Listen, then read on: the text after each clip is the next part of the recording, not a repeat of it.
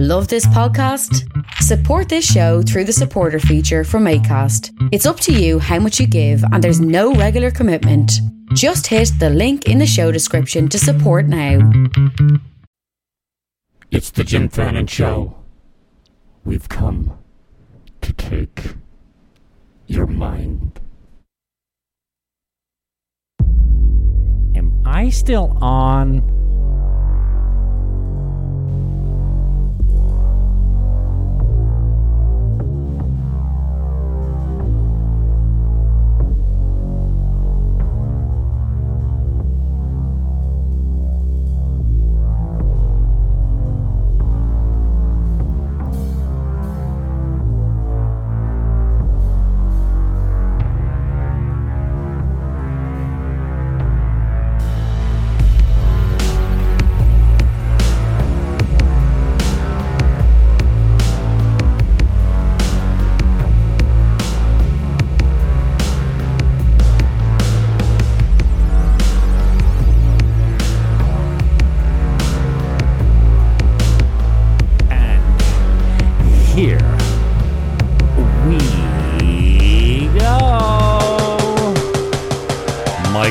In the house. I'm looking forward to this as I always do. It's the Jim Fannin Show. You should be expecting it. Buckle in and welcome aboard.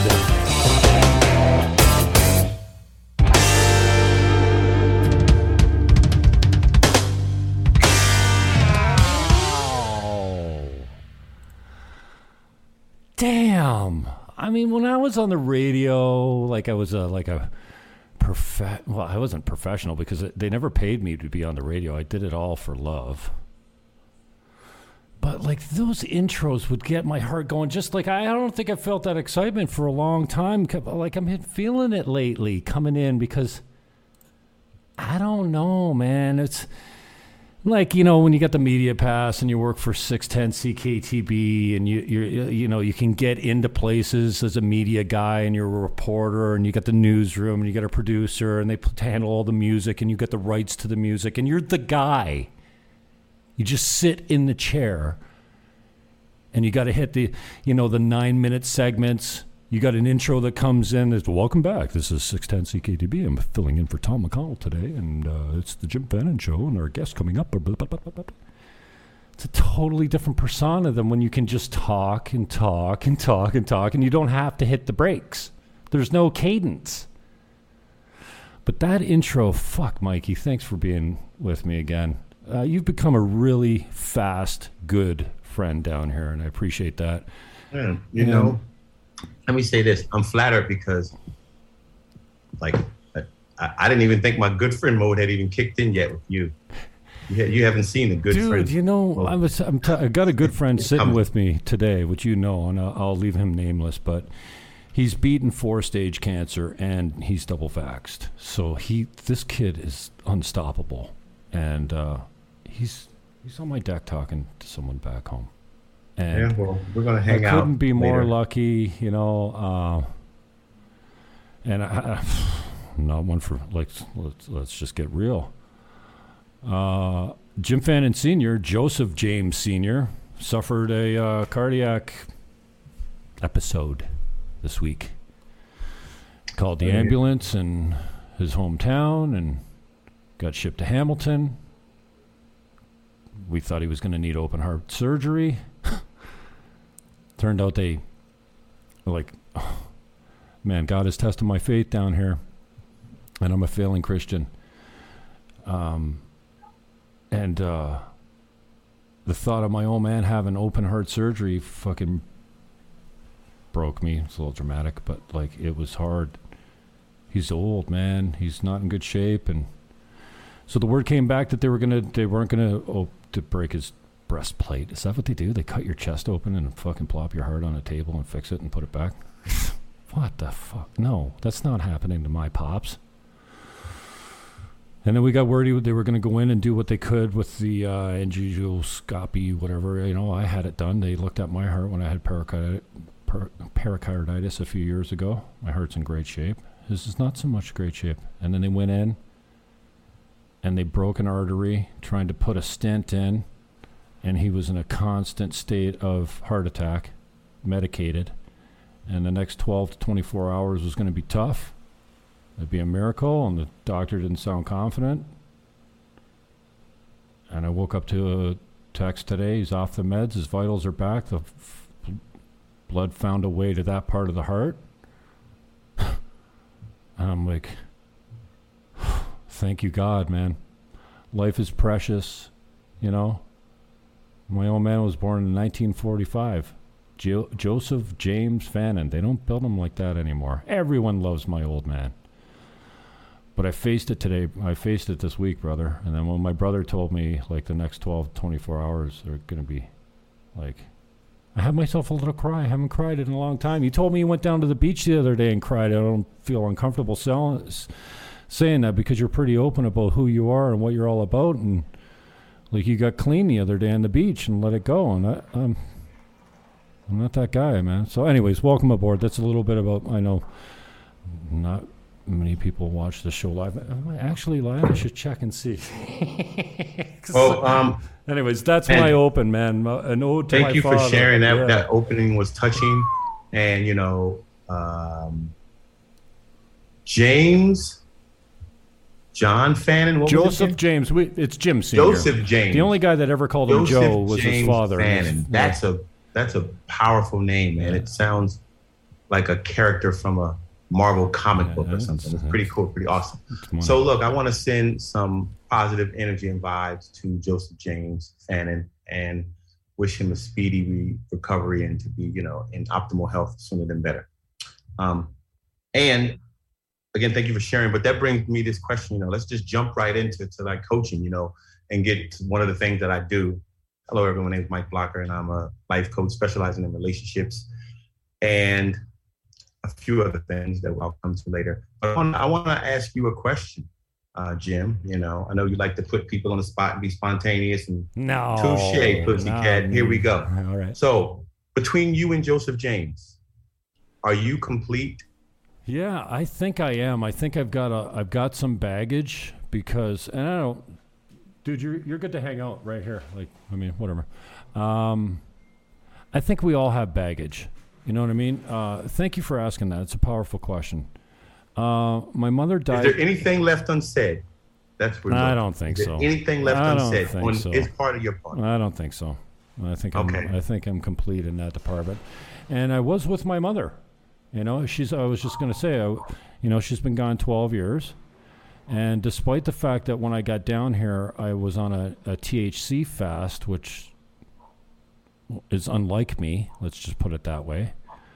My dreams came back and they became nightmares. And in a few of the nightmares, my brother and my mother, that, you know, strangely enough, my father was never entering my dreams, but my deceased mother, come on.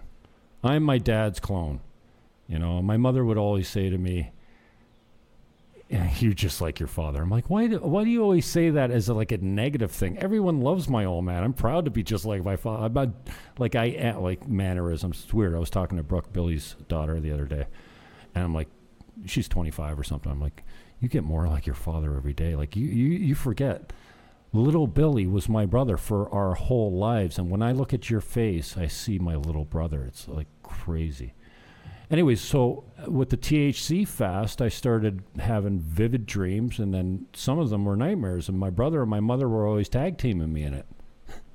Always disappointed in me, and I think one, they were walking me out of a property, evicting me from as a landlord. And I wake up, and I'm affected in a weird way. Dude, I've had nightmares about getting the shot. 2 of them. One where I'm running around trying to figure out how to suck it back out of my body, and in each one of them, I was duped into it, tricked and remorseful after. So it's weird, you do a THC fast when you're a regular user, and these dreams come back, and they came back in such a way. And so I'm not, I am complete with my mother, right? But then she kept coming back in my dreams, and now I've had to face my father's mortality in a more serious fashion this week. And, I think I'm good. I mean, this is completely making myself vulnerable. Like, I don't have any video conversations of all the deep talks that me and my pops have about, here's a good thing. The other day he goes, Jimmy, when we grew up in St. Catharines, there was 2 black families. One was the so-and-sos. I wish I could remember their name now. Their father worked on the railway. He did very well for himself, and they're a great family. The other family was the so-and-sos, and yeah, they didn't do so good, but that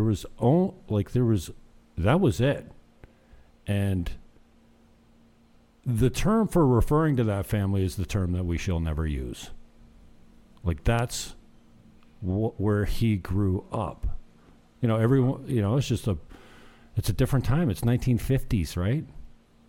And it's weird to talk about it now because, anyways, I'm blathering. So anyways, I had to face my father's, all these talks about the wisdom and the history and how it used to be when he was a kid is only here. And I'm a broadcaster. I want this stuff taped. And so the other day I called him. And I did a voice recording on my other iPhone.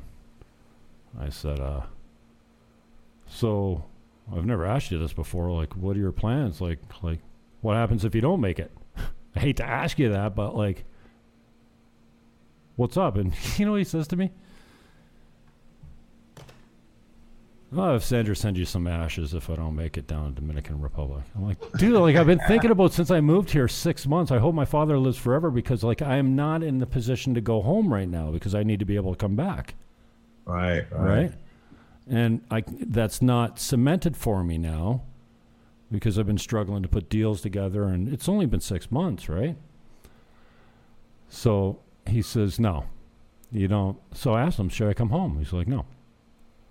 And I go, dude, in my mind, it's my own family that would never forgive me if I didn't come home for my father's funeral.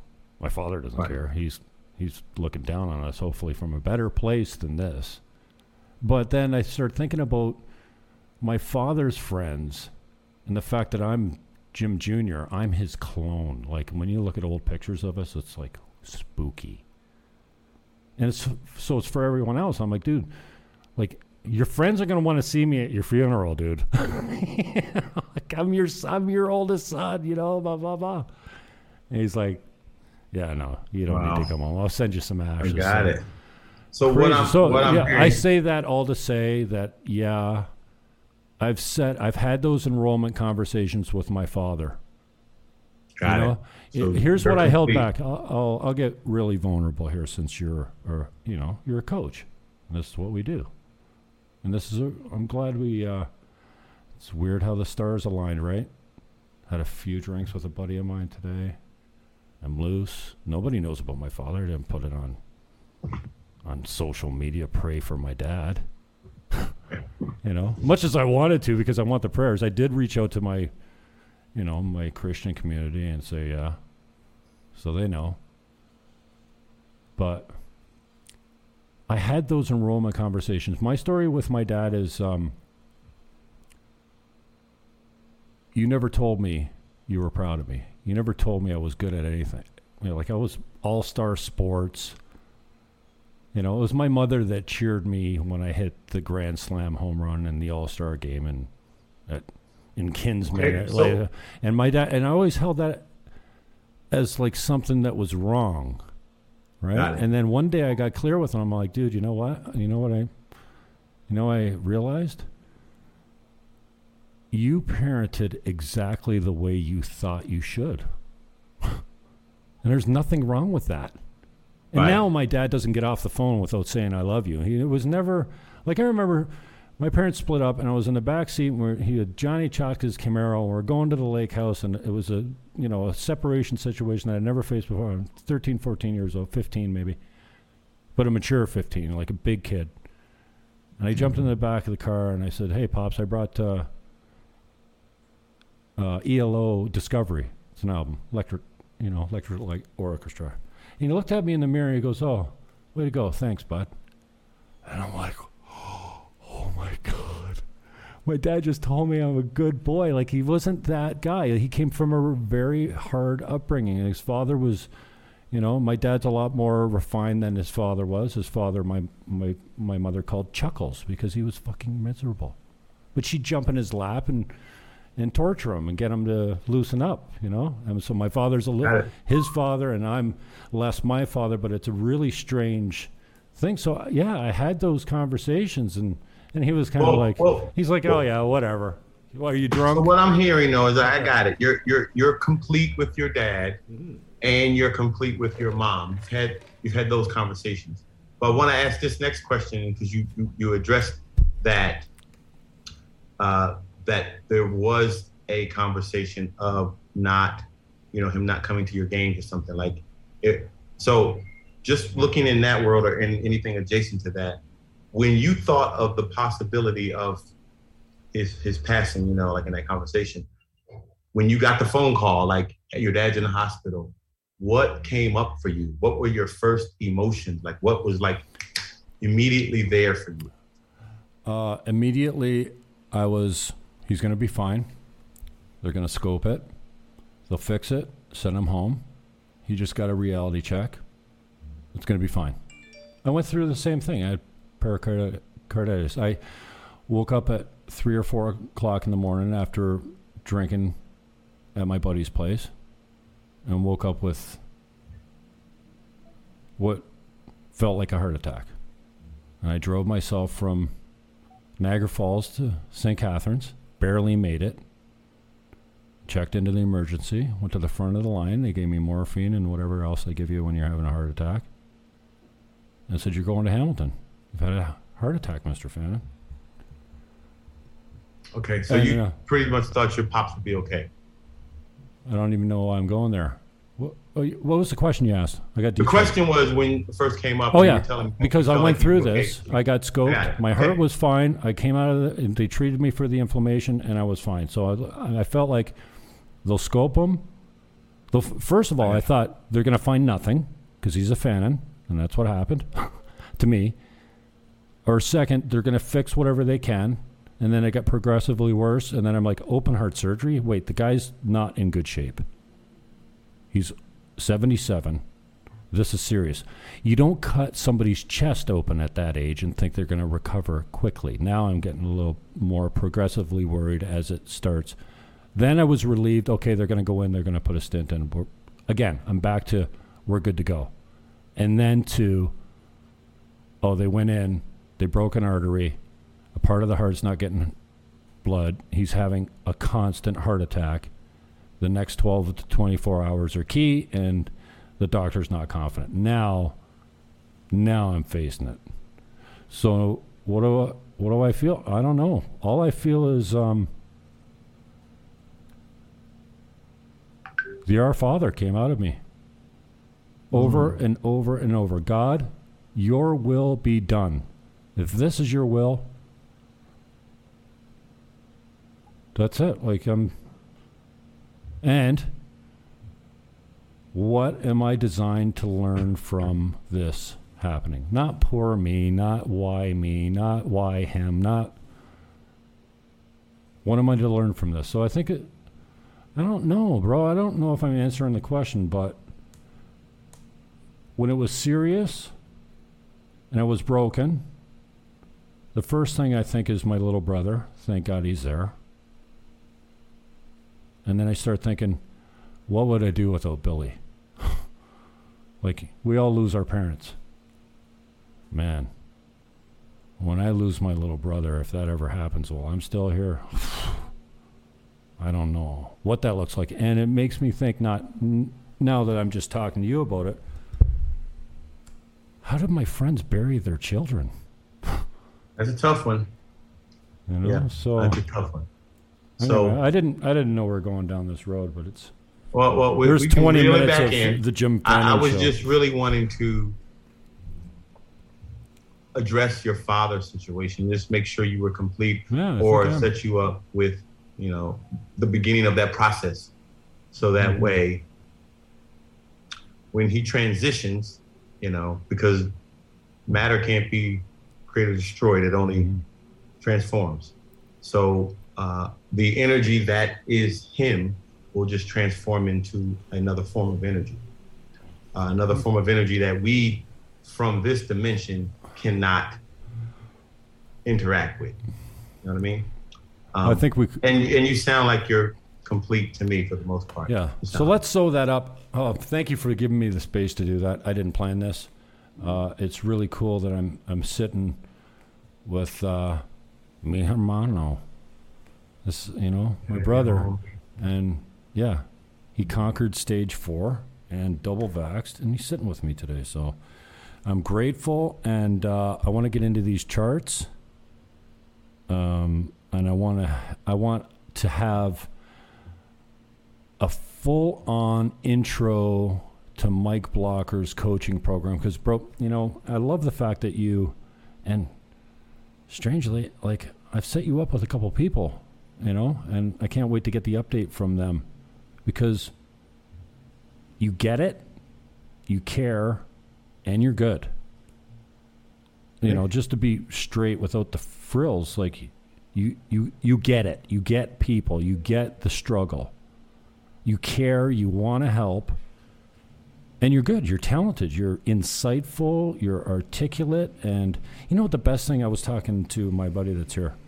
I was telling him how grateful I am, like, who you are to me.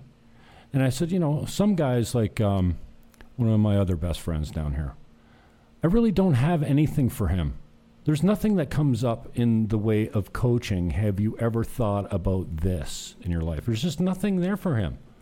I don't know, I don't know. But for you, man, I shared with you this week something that came up, and it was just boom. It's just right there. It's so obvious for me to call you on it. And then for you to tell me, you're like, dude, and no one's called me on that. And you're right. And I talked to my coach about it, and I made a commitment on it. I'm like, dude, like, there's nothing fucking better than seeing something that's so obvious. And I think it's like God that puts that's not me, because I'm not that bright. It's God that goes, you know what Blocker needs to hear right now? Here, I'll give you the words. And it's 100% foolproof. I've never had a conversation that I feel that came from, and I don't, necessarily know it in the moment. Maybe I do. Because when the words, like, it was really important what I said to you. And I said to a friend of mine a couple of years ago, and we've never met physically online. We just started chatting. I'm like, why will you not accept love? Do you feel like, is there something that you feel unlovable? Like you're not worthy of love because you resist it? And she was like, dude, one question changed that woman's life completely. No one ever told her before. And it's not like she didn't know. She just needed someone to say it. So anyways, I'm grateful for you because, your access and for what I just previously mentioned. But the greatest thing for me is like, dude, one day you're going to say, I remember when Jimmy Fallon told me this. That's all the thanks I need, dude. Well, anyway. So 23 minutes in, I'm blathering like a... All right, so I say all that to say I'm setting you up. I know you have a few things you want to roll through, and I promised you an hour. I'm committed to that. We're 24 minutes in. I love the fact that you put the stuff in visual. So you're actually going to share because I don't have any links, right? So we're going to... No, I'm going to just share some stuff and just... Now, last time you shared, for a few minutes here. Last time you shared, we did have a little bit of bandwidth issues, but let's try it. So anyways, I say all that to say thank you for being in my life. Thank you for giving me the opportunity to talk about my shit. And this is kind of like a coaching call, I guess, right now, which is fine with me. I love you, brother. I'm glad you're getting something out of it, and I'm sure those listening, someone is hearing something for themselves. So let me say something that you led to, you addressed. One of the things that I think makes me a good coach or a good human being is because, and this had nothing to do with coaching, this is just the way I live my life. I live my life in a way where I am always seeking the truth. I'm looking for the truth. And I'm not always capable of living aligned with the truth all the time, but for the most part, I do. And what I've discovered is that just living a life where you seek and are committed to the truth will have you have a great life. It doesn't matter whether or not you ever find this truth or discover it. That's irrelevant. Just the pursuit of it will lead you down a path that will have your life be rooted in high level of integrity.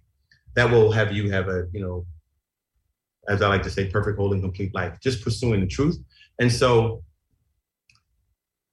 what me and you were talking about, Jim, and even some of the stuff you shared, is just being in pursuit of the truth. What's the truth? And the truth varies from person to person, individual. But when you're not living in your truth, and as we say sometimes, when you're being inauthentic or out of integrity, not living in your truth, you're going to experience some breakdowns, some disconnections, some strife, struggle in your life because you're not living in the truth. So that's one of the things that I work with my clients to get, is to get them really clear on what's the truth and how aligned are they living in it. So if your heart, your head, and your feet are aligned, then you're going to have a good life. You're going to be happy. But if what you're thinking isn't aligned with what you're doing or what you're feeling, you're out of alignment, probably inauthentic in some way, and you're gonna have some challenges. So what I do basically to sum it up is I live my life in a way where I'm always seeking the truth. And that's it. Makes a huge difference. And the first thing I want to share and get out there in the world of coaching to share all of you. So my name is Mike Blocker.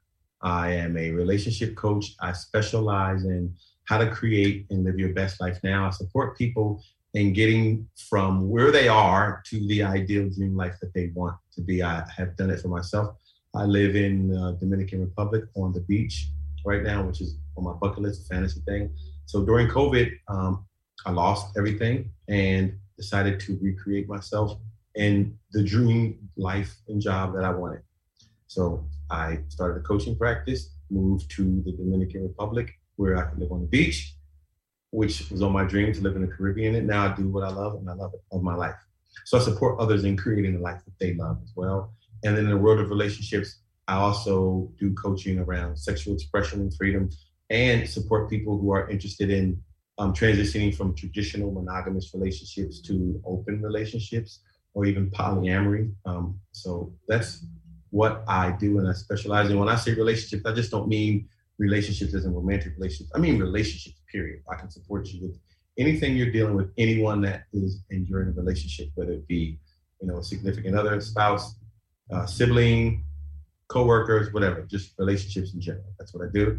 And then one more big thing that I want to announce that I just joined this community called Dreamwork, which I'm going to be like the lead coach coaching weekly for these programs. So as some of you know, coaching can be pricey for some.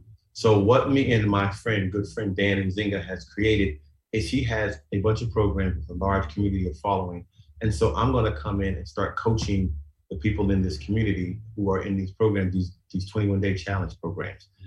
And we're going to start offering group coaching for this community. So that's a way for individuals who aren't certain or sure about signing up for one-on-one coaching, or maybe aren't in a position financially right now to afford it. Here's a way to get coaching for practically, pennies on the dollar, let's just say. You can get some great coaching from me, and we're going to have some other coaches coming on board in this community. And it's a way for you to access the coaches without in a group environment and not necessarily have to pay the same price if you would on a one-on-one basis. And so the website where you could sign up for this program is called danandzinga.com. Dan is a very good friend of mine.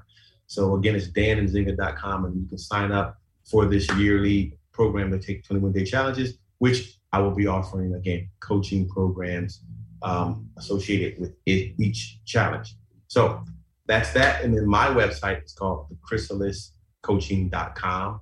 And one other thing that I am launching at the end of next month is a book club, monthly book club. And you can sign up for that at thechrysaliscoaching.com. And also, if you're interested, you can book a free discovery call from me on my website as well. And you can find me under Mike Blocker on Facebook and on Instagram, Mike Blocker, Best Life Coach. All the links are in the show description. Thank you, brother. Tell me this. Do you come across talented people that you partner with?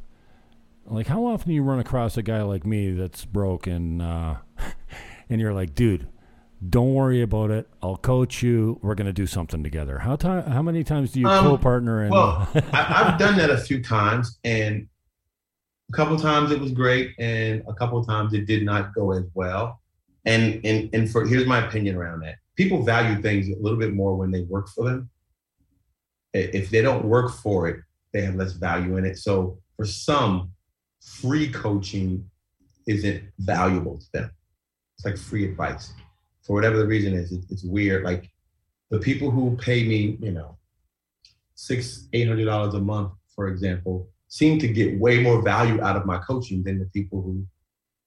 So I do it not as often as I would like to, because it doesn't seem very effective when people don't pay. Now, there are some people who I had a few people that I coached for free, and they ate it up like chicken soup, man. And they transformed their life, and I was very grateful, and they were grateful. So it's an iffy thing, but I thought you were someone, Jim, who would take some action around it and get it. So I'm looking forward to seeing you get fitted for your butterfly wings.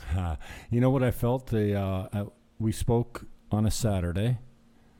I think maybe it was Monday. I woke up and felt a little guilty that I hadn't reviewed my notes, and I kind of forgot about what we talked about. I'm like, it's one thing to cure the guilt. You just read the shit, dude. And that chart you put up, like in real time, gave me the ability to talk to my friends and go, just talk to this guy, dude. Like, you talk to a girlfriend of mine from back home. She's not transformed, as we would say. She's not like, she hasn't done the Landmark Forum. And it's weird because, a buddy of mine that I'm pretty close to used to talk about EST. And, he might have even done EST back in the day. And he's like, oh, yeah, Landmark, whatever. That's a blah, blah, blah. And, and it was really impactful for me. So tell me how the foundations of Landmark Forum created the basis for how you coach. Like, where do you start? Integrity's got to be number one, right? Well, that's one of the things that I did. I don't want to say pick up from Landmark, but they drilled it in me from coaching for their program for all those years, because integrity is a huge foundation of their practices or life and everything. So I did get a clear understanding of the 5 aspects of integrity from working at Landmark. Now, there are some other methods or ways of being that I got around from Landmark that I use. For example, about the whole doing, being, and having, that has shown up in other coaching modalities or books that I've read. But I was first introduced to it through Landmark, and I'm pretty clear that it is accurate, that it is your being is the highest level of consciousness and connection. It's not in what you do and what you have. So that also is something that I use in my coaching. I focus on having my clients have a shift in being more than a shift in what they do and what they have. And what they're doing, or what I want to have them do, is align with having them have a shift in being. Because if you don't transform your being, you are going to still come back to the ways of being in a life that you aren't particularly fond of. The shift has to happen on that cellular level, that spiritual level, for it to really take hold. So I hope that answered your question. It does. Enough preamble. Let's run through. We got 25 minutes. No rush. We can go longer if you want, no problem. But you got some graphics, you got some stuff you're going to share and put up and give us an intro. No, you know what? I wasn't going to share any graphics today. Okay. Today, I just had some stuff I wanted to just talk to people about and really leave them with something that they could walk away from on this call and implement in their lives today that's going to make their lives better. And to again announce that if you like what you're hearing and you want to hear more and you want to spend some time and have a free discovery call with me, go to my website, thechrysaliscoaching.com, and book. And I'll throw my phone number out there if you want to, if you have issues or anything and you want to just reach me directly. It's 404-218-5793. Again, 404-218-5793. Mike Blocker. So here's one thing that I want to give to you. Just before you get started, I don't want to break your stride, but that's I appreciate that because that one, it's vulnerable. You're giving out your personal information. Yeah, anybody can call you at any time. And as a real estate coach, I know that, I teach, I used to teach how to get 7% commission and offer 4 to the selling broker and why it could put more money in the seller's pocket. And you can teach the logistics of the sales job, and it's good. It's not much of a sales job because it's good for the seller. And then if they don't get their price, they can negotiate down. But in the field, you can have all the training, but in the field, when you have a breakdown, you got to have access to the coach and go, dude, here I am right now. I'm in breakdown. Help me out. So that's really important because real time, you can teach all the stuff. We know the principles of Think and Grow Rich. We could run a course on it. Maybe we don't apply it in our life that well, but in the real world, when you have immediate access to a coach like you just gave, that makes all the difference, right? Because you can have all the coaching you need, but if there's a breakdown and you don't have your coach, it helps when you do. So good for you, brother. Well, thank you. And I'm going to build on that. You gave me something great that people can walk away with here. Okay, so the way you grow a system, Jim, is you have to stress a system, okay, for it to grow, right? Which is why growth generally comes when people are uncomfortable because the system, whatever that system is, it's being stretched, okay? So let's use this as an analogy. If you have a broken leg or broken heart, this is just one aspect of it, you're going to take care of that broken appendage and put it in the cast and wrap it up, and you're not gonna do whatever to damage it. If your leg's broken, you're not gonna walk on it, and you're gonna let it heal properly before you go off and use it again. Okay.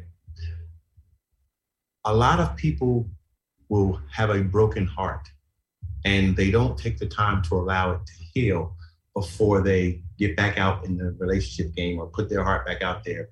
And then they end up incurring more damage because they didn't take the time to process all the emotions from their last relationship or process all the heartbreaks that they experienced from their relationships with their first, boyfriend and girlfriend, as I like to say, mom and dad, which is where you created your archetype for relationships with individuals. So if you got a broken heart from mom and dad, you're carrying that with you, right? So take the time to heal, okay? Hurt people, heal people, and transform people.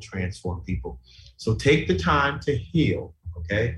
Now, back to the stretch a system to grow a system, okay? And I'm using this analogy to explain the power of love and the heart and get, because a lot of people are struggling in relationships because they're afraid of being hurt. They're afraid of having their heart broken again.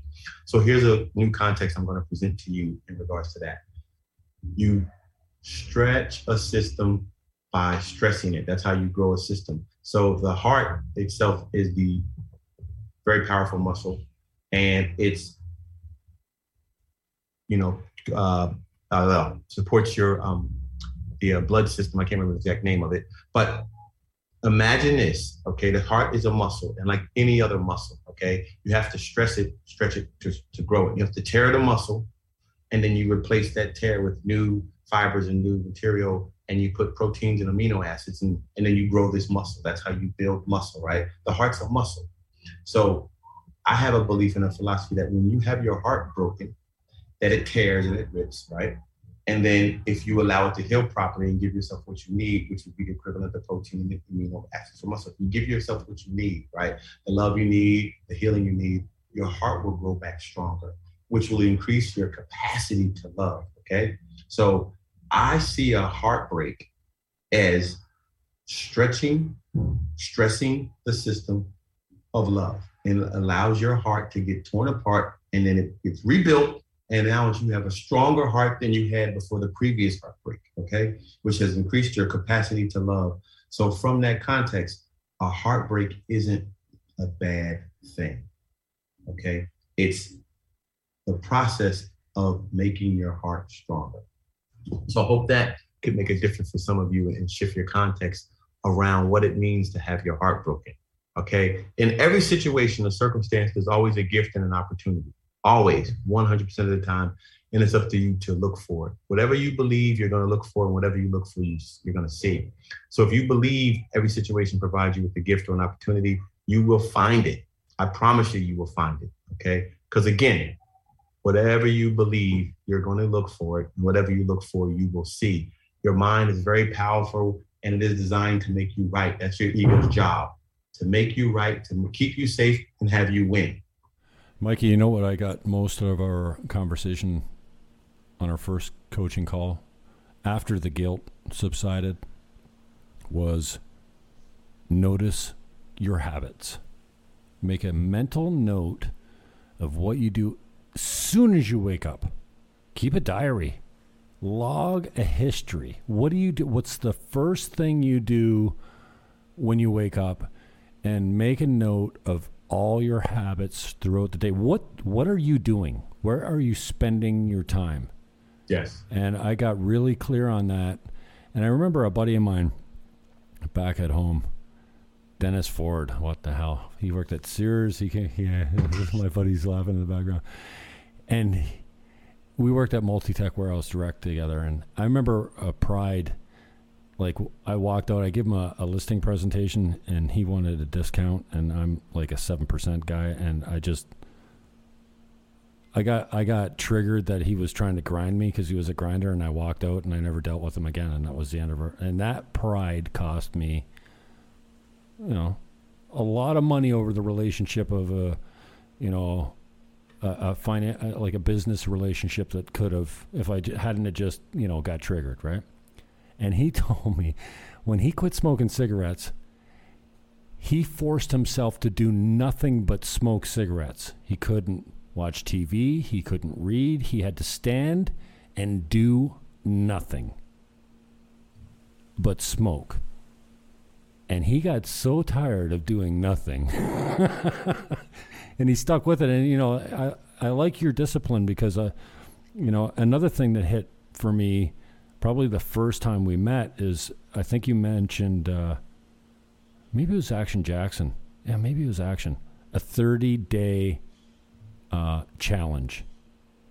And Action, I think, was committed to being sober. And I think when he was telling me about it, he was having drinks, and, it was on a day that he broke down.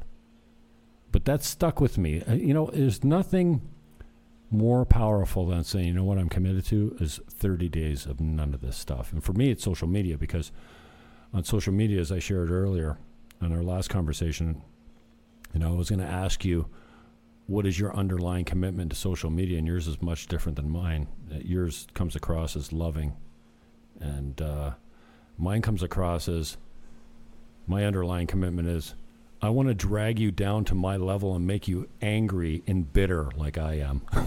Because I think it's insane that we're putting masks on children, so it drives me crazy. So I want to make you incensed that we're covering our kids' faces. And so the underlying commitment, for me is all politics. But, and that's why I said to you the other day, if I spent the time that I spent being hateful, not hate-filled, because I'm not full of hate. I'm full of mostly love. But the hate is, it expresses itself. And I have to remind people all the time, my Twitter account and my Facebook account are not human beings. Okay, so don't treat them like one. Yeah, a human being runs it, but do you think I go around saying these things in real life? Yeah, it's my opinion, it's my take, but it's typically a stage name. It's a profile. It's a way of being that's outside of being human. Don't treat it like human.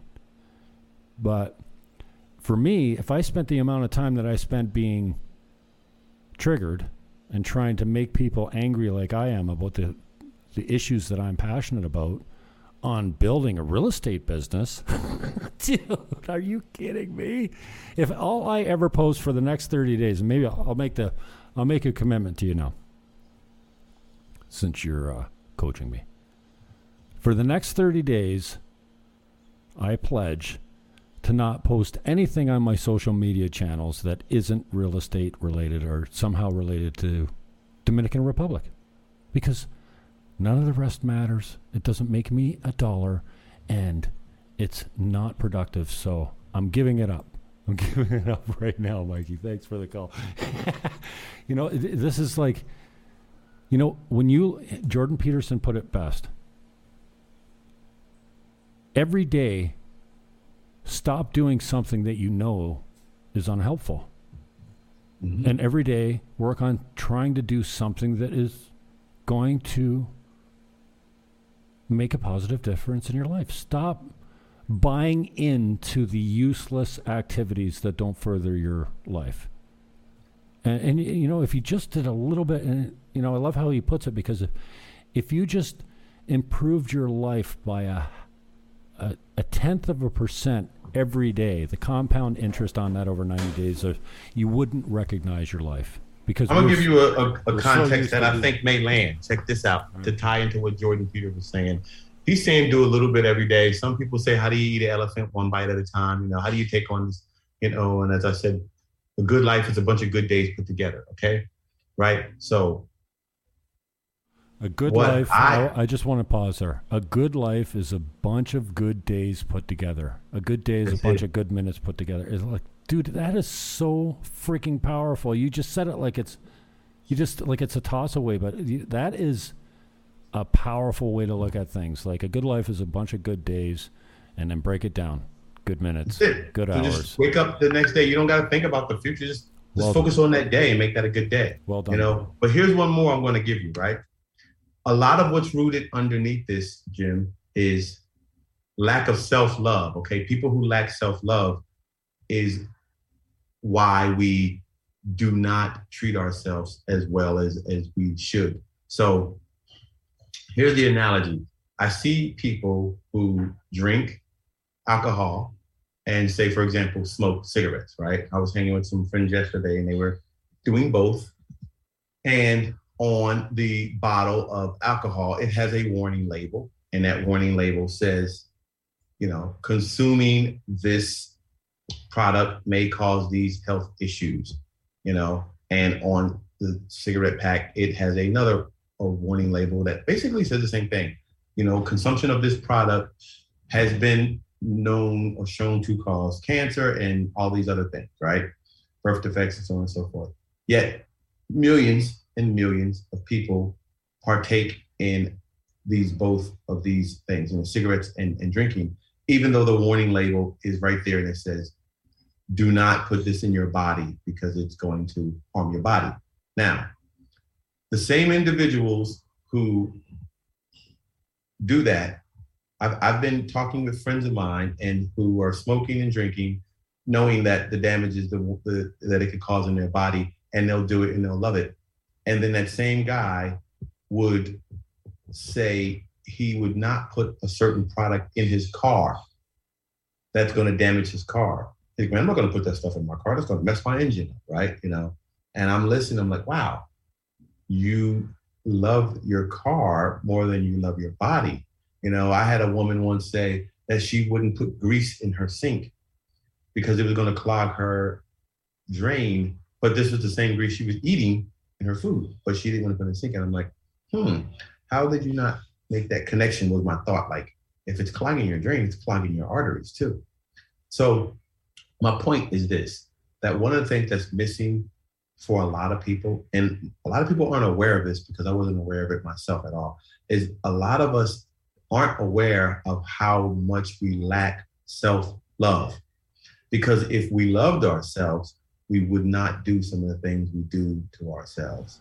Amen. You know, and that's what's really up underneath it, is we don't love ourselves as much as we love our things. That's why I resist all my Christian friends that are like deep in theology. You know, I describe myself kind of self-deprecation as a failing Christian because I can't quote scripture, and you know, I've got a faith, and you know, I'm not trying to recruit anyone. I've seen transformation though of people that just, you know, a girl, man, it's weird how you can fall in love from 100 yards or 40 feet and go, wow.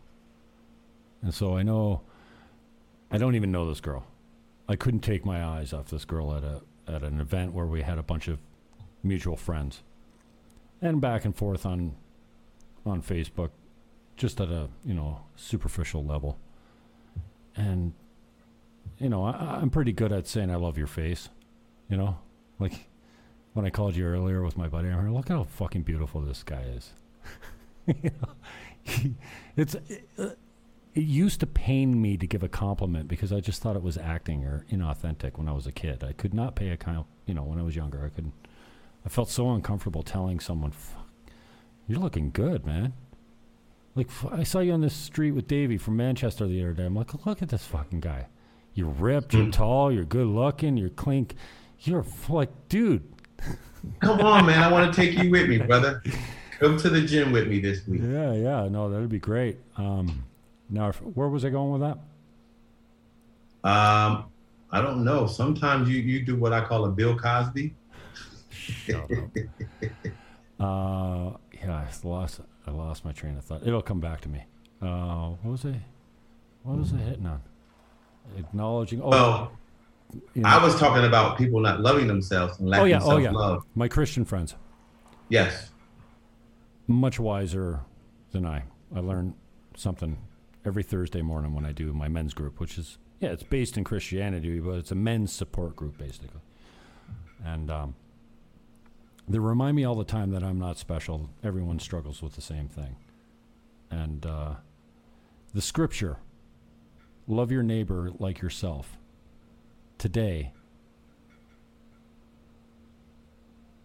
the problem is, if you love your neighbor like yourself, you're treating your neighbor like shit, because no one really loves themselves. Like, I mean, all the things we do, but now if you put it on a scale, you know, like if you smoke cigarettes and drink too much, yeah, you're killing yourself slowly, but you're still here. So, you know, yeah, I get the lack of personal responsibility these days. I get the lack of, well, personal responsibility is I think, a part completely separate from lack of self-love. But, you know, the scripture that says love your neighbor like yourself, you can do that, and that's not helping your neighbor out anymore, because you don't really, like, nobody actually loves them. Like, what do you think the percentage of people that are transformed and actually love just who they are? And it's got to be less than 0.5% of the peeps. Like, we're all stuck in this whole thing of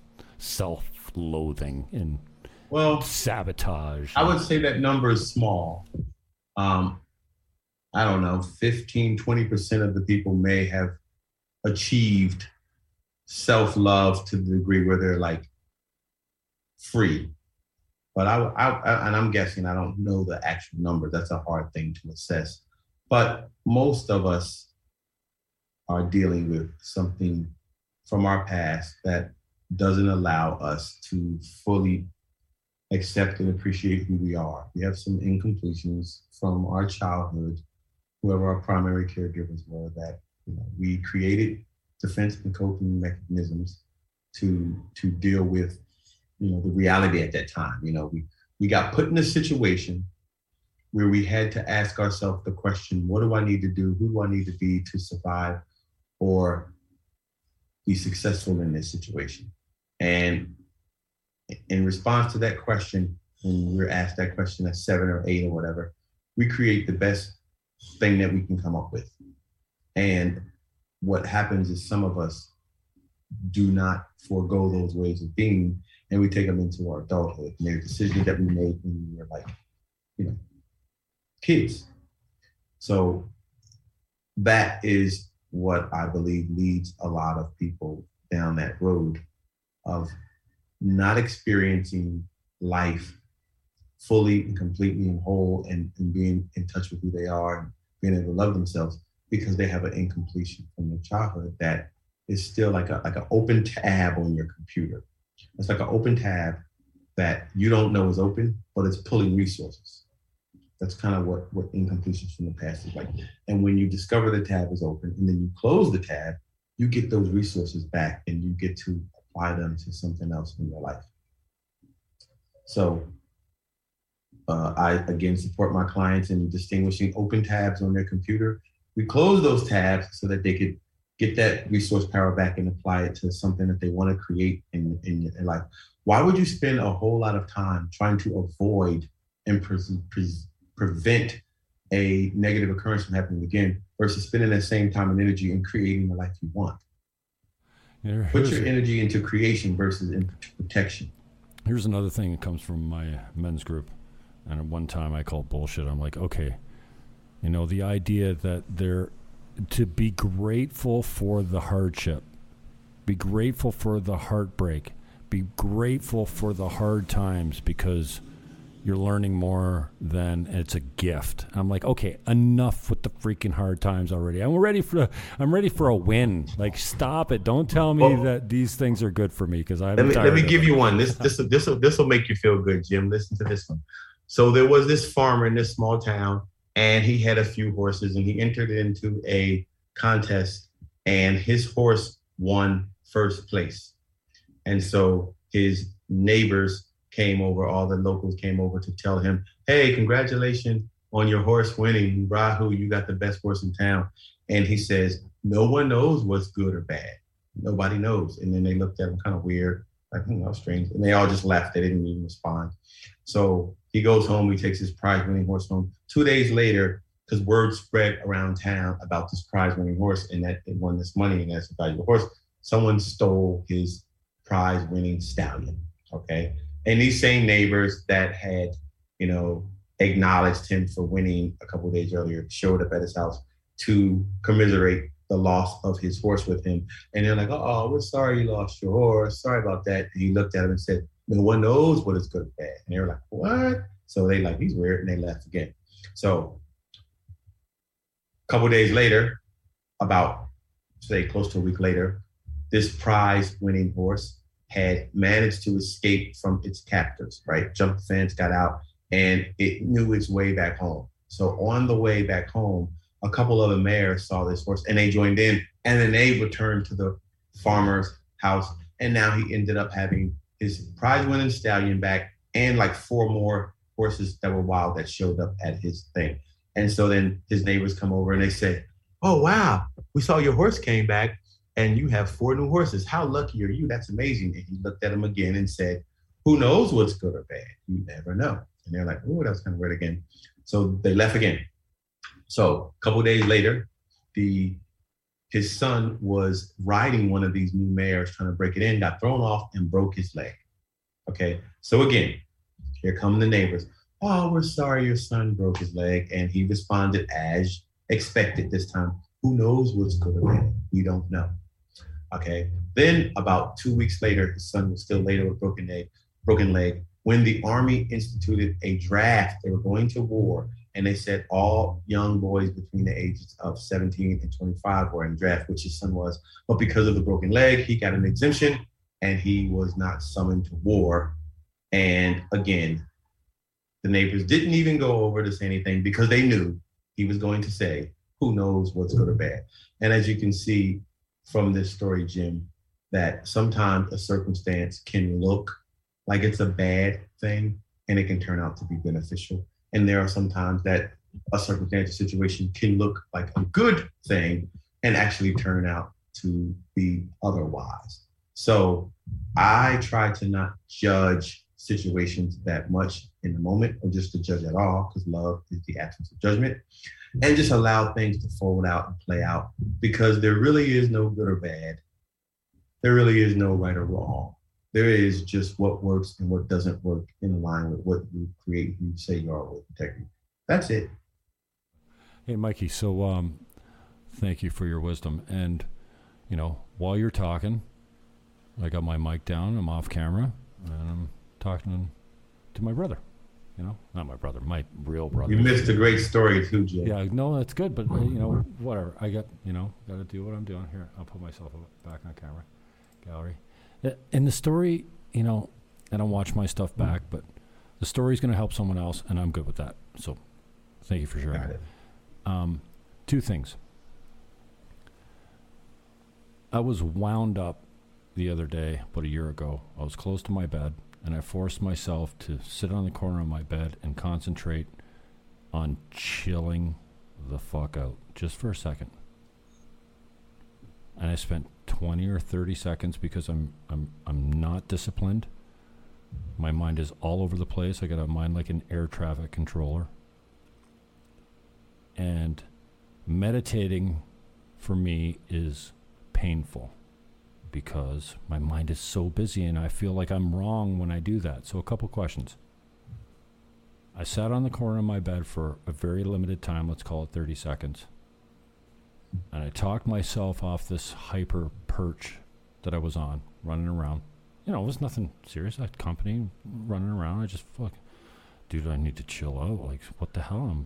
I'm wound up. Why? Dude, it worked. And I haven't done it since. So 2 things.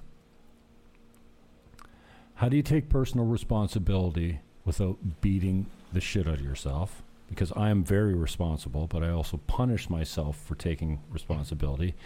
And how do you stop sabotaging from the standpoint of you find something that works for you and then you commit subconsciously to never doing it again. It works so good. Positive affirmation. Waking up in the morning and doing a wall sit for 60 seconds.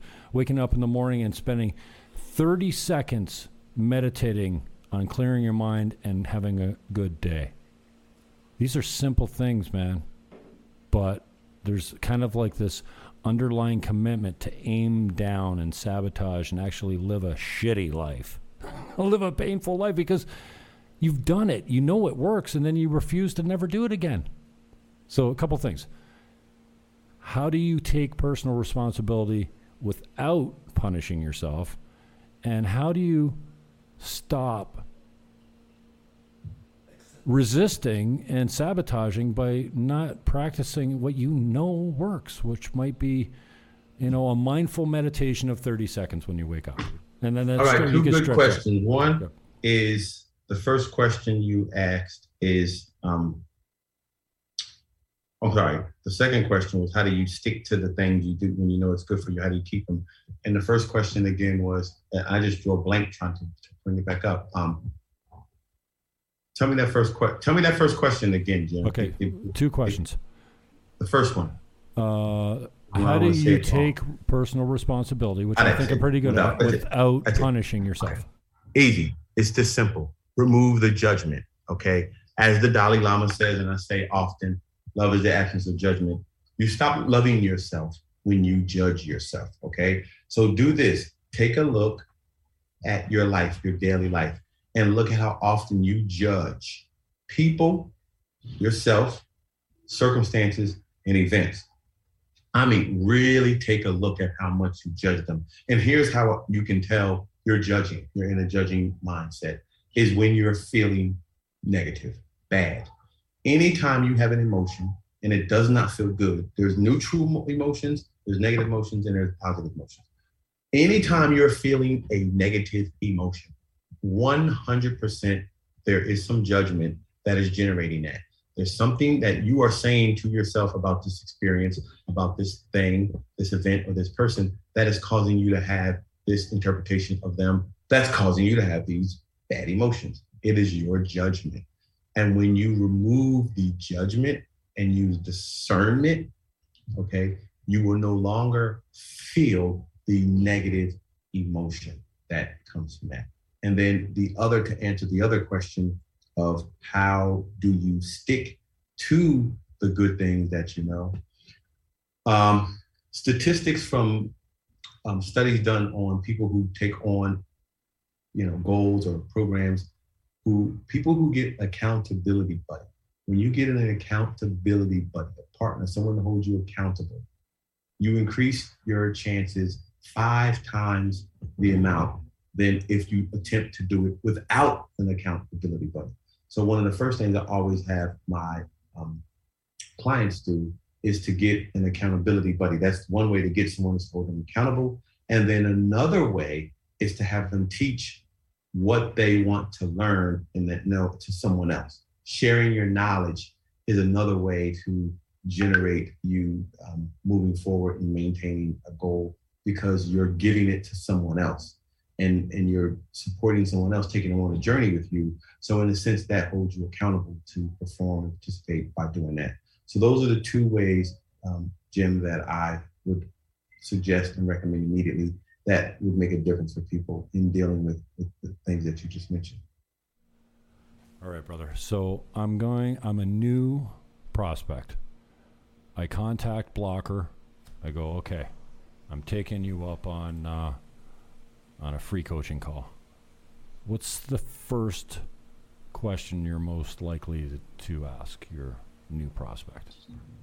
Well, I have a few generic go-tos, but sometime again, because, I like to base my coaching on each individual person, have it customized. So I have a few questions that I have them fill out before they even come on the call. And I always read all of them. And if I see something very urgent or pressing, I'll start with a question specifically with that. But the general one of the general things that I go to is, a lot of times I ask people what their purpose in life is and have they distinguished their purpose in life. Do they know what they're here to do? How many and that's people, one of my favorite what's ones. the percentage of people that cannot identify their purpose when you ask them that? Probably 3/4 of the people are not clear on it. Right. They go, I don't know. And there's some people like 50s and 60s who still haven't really figured out what their purpose is, because they've been just committed to working to survive, to get ahead. But they don't take the time to really distinguish it. So not a lot of people know their purpose in life. Yeah. Small number. And underlying commitment. The possibility that you have invented for yourself in your life is the possibility of... So you asked this question about what's my commitment to my social media page. So I am the possibility of love and higher consciousness. That's the intention of my social media page, my Facebook platform, is to generate love and to generate higher consciousness. So I am the possibility of those 2 things. And I am being that everywhere I go. I'm being love and I'm being higher consciousness. What's your act? What's my act? You can't tell me what to do. Did you kill that? Does it still keep up for a you? lot? Yes. And you know what I did, Jim? I took 1 year on where I was a yes to everything, all coaching. Really? So I let everybody tell me what to do, and that's how I cured it. You said yes to everything. Everything. Everything everybody said to me was good coaching, and I had to take it. Wow. And that transformed that for me. That is very cool, man. Well, we're coming up. What are we at? An hour, 8 minutes. An hour, 9 minutes now, bro. See how fast that flew by? That was great, yes. You got anything else you want to add? No, I just want to reiterate where people can go, because I really, about this new thing that I'm starting with my buddy Dan Nzinga, I really want people to take advantage of this, because quite often my experience is that I will get people on the phone and talk to about individual coaching, and their response is, I can't afford it. So what we're creating here is a community where I'm going to do group coaching, and the price of which the coaching will be, you have access to, is literally 1/10 the amount of what you would pay if you had to get this coaching individually. So I strongly advise those who would love to take a look at some coaching, or even just be a part of a community. This community that my brother Dan Nzinga built is an amazing community of a lot of people who are committed to growth and development, because he offers a lot of 21-day challenges. So people will take the challenges, and I will be the first coach that's coaching the weekly coaching calls around these challenges for people to come to and get support with breakdowns and breakthroughs, whatever they're dealing with around the challenge that the program. So it's a really great opportunity for individuals to either get exposed to coaching or get some coaching at a drastically discounted price, and to move their life forward and begin that journey of creating a life they love and be in a community of amazing people who are all transformed, who are up to big things, doing big stuff. And again, his website is danandzinga.com. You can sign up for the 21-day challenge programs there. I believe right now it is still listed at $300 for the entire year, and there are over 15 different programs that you could take for that one price, and then along with the coaching. And then my website is thechrysalistcoaching.com, and I have a book club and another Best Life Now program, and I will also be launching another program with a friend, Julie Archambault, called Sex Up Your Life Co-Creative Incubator. That launches on June 7th. And that is a program which we work with people to support them in removing the barriers that prevent you from having the best sex of your life and increase your intimacy and your sexual expression. And that program, again, is called Co-Creative Sex Incubator, launching July 7th. So contact me to find out about that, or go to that website, co-creativesex.com, and you'll see me and Julie there. So that's another thing that I'm working. I got some good stuff coming down the line. I got some stuff coming. So that's how you can reach me on Facebook, Mike Blocker, and on Instagram as well. And I did give my number, and I'll do it one more time for those who really are committed. 404-218-5793. Send me a text first. I get a lot of calls. I don't answer them off. I don't identify who they are. Same number on WhatsApp? Sorry, 404-218-5793. Send me a text. Let me know you're calling to talk about coaching or one of these programs, and I would love to hear from you. And Jim, my purpose in life is to serve others, and I live my best life by supporting others to living their best life. That's it. Amen. So when you're happy, I'm happy. Same number on WhatsApp? Same number on WhatsApp, 404-218-5793. That's me. Hermano? Is that my brother? Mi hermanos. Mi hermanos? I've been saying it wrong all the time. Yeah, I kept saying mi hombre, but that's my man. But it's all like, when I was a caller on the radio show before I, worked my way on as a host on terrestrial radio, my calls always started with my brother. And so I try to say hola or bon dia or buenos dias, mi hermano, but I always get it mixed up with hombre. So either way, my man, my brother, I appreciate the time. I had something really profound I was going to mention to you, but now I forgot it. And we're at, we're over an hour, man. An hour and 12 minutes. It was great. I got to do some coaching this time. It's awesome. Yeah. And, thank you for the space that you've created, in like this show. I didn't plan on, I told you I'm with my boy. I'm a few drinks in. And I think I'm having fun, and this should be interesting. I did a show last night with a recovering drug addict who's a lead singer in a band back in my hometown. I used to do a lot of spotlights on local musicians, but this guy posted something the other day. It was a fentanyl addict, and it came from this, that, and the other thing, and I had to deal with past trauma, and I'm clean. I'm like, I need to talk to this guy. And I had this conversation with him last night. I'm like, sometimes I don't know why I don't know this guy. And, the number of people that contacted me and go, dude, that was some powerful stuff. Thank you for that. So thank you for creating the space for me. Today, like I said, normally I don't post personal things. I'm all about politics. I'm all about, we talked about the underlying commitment, but,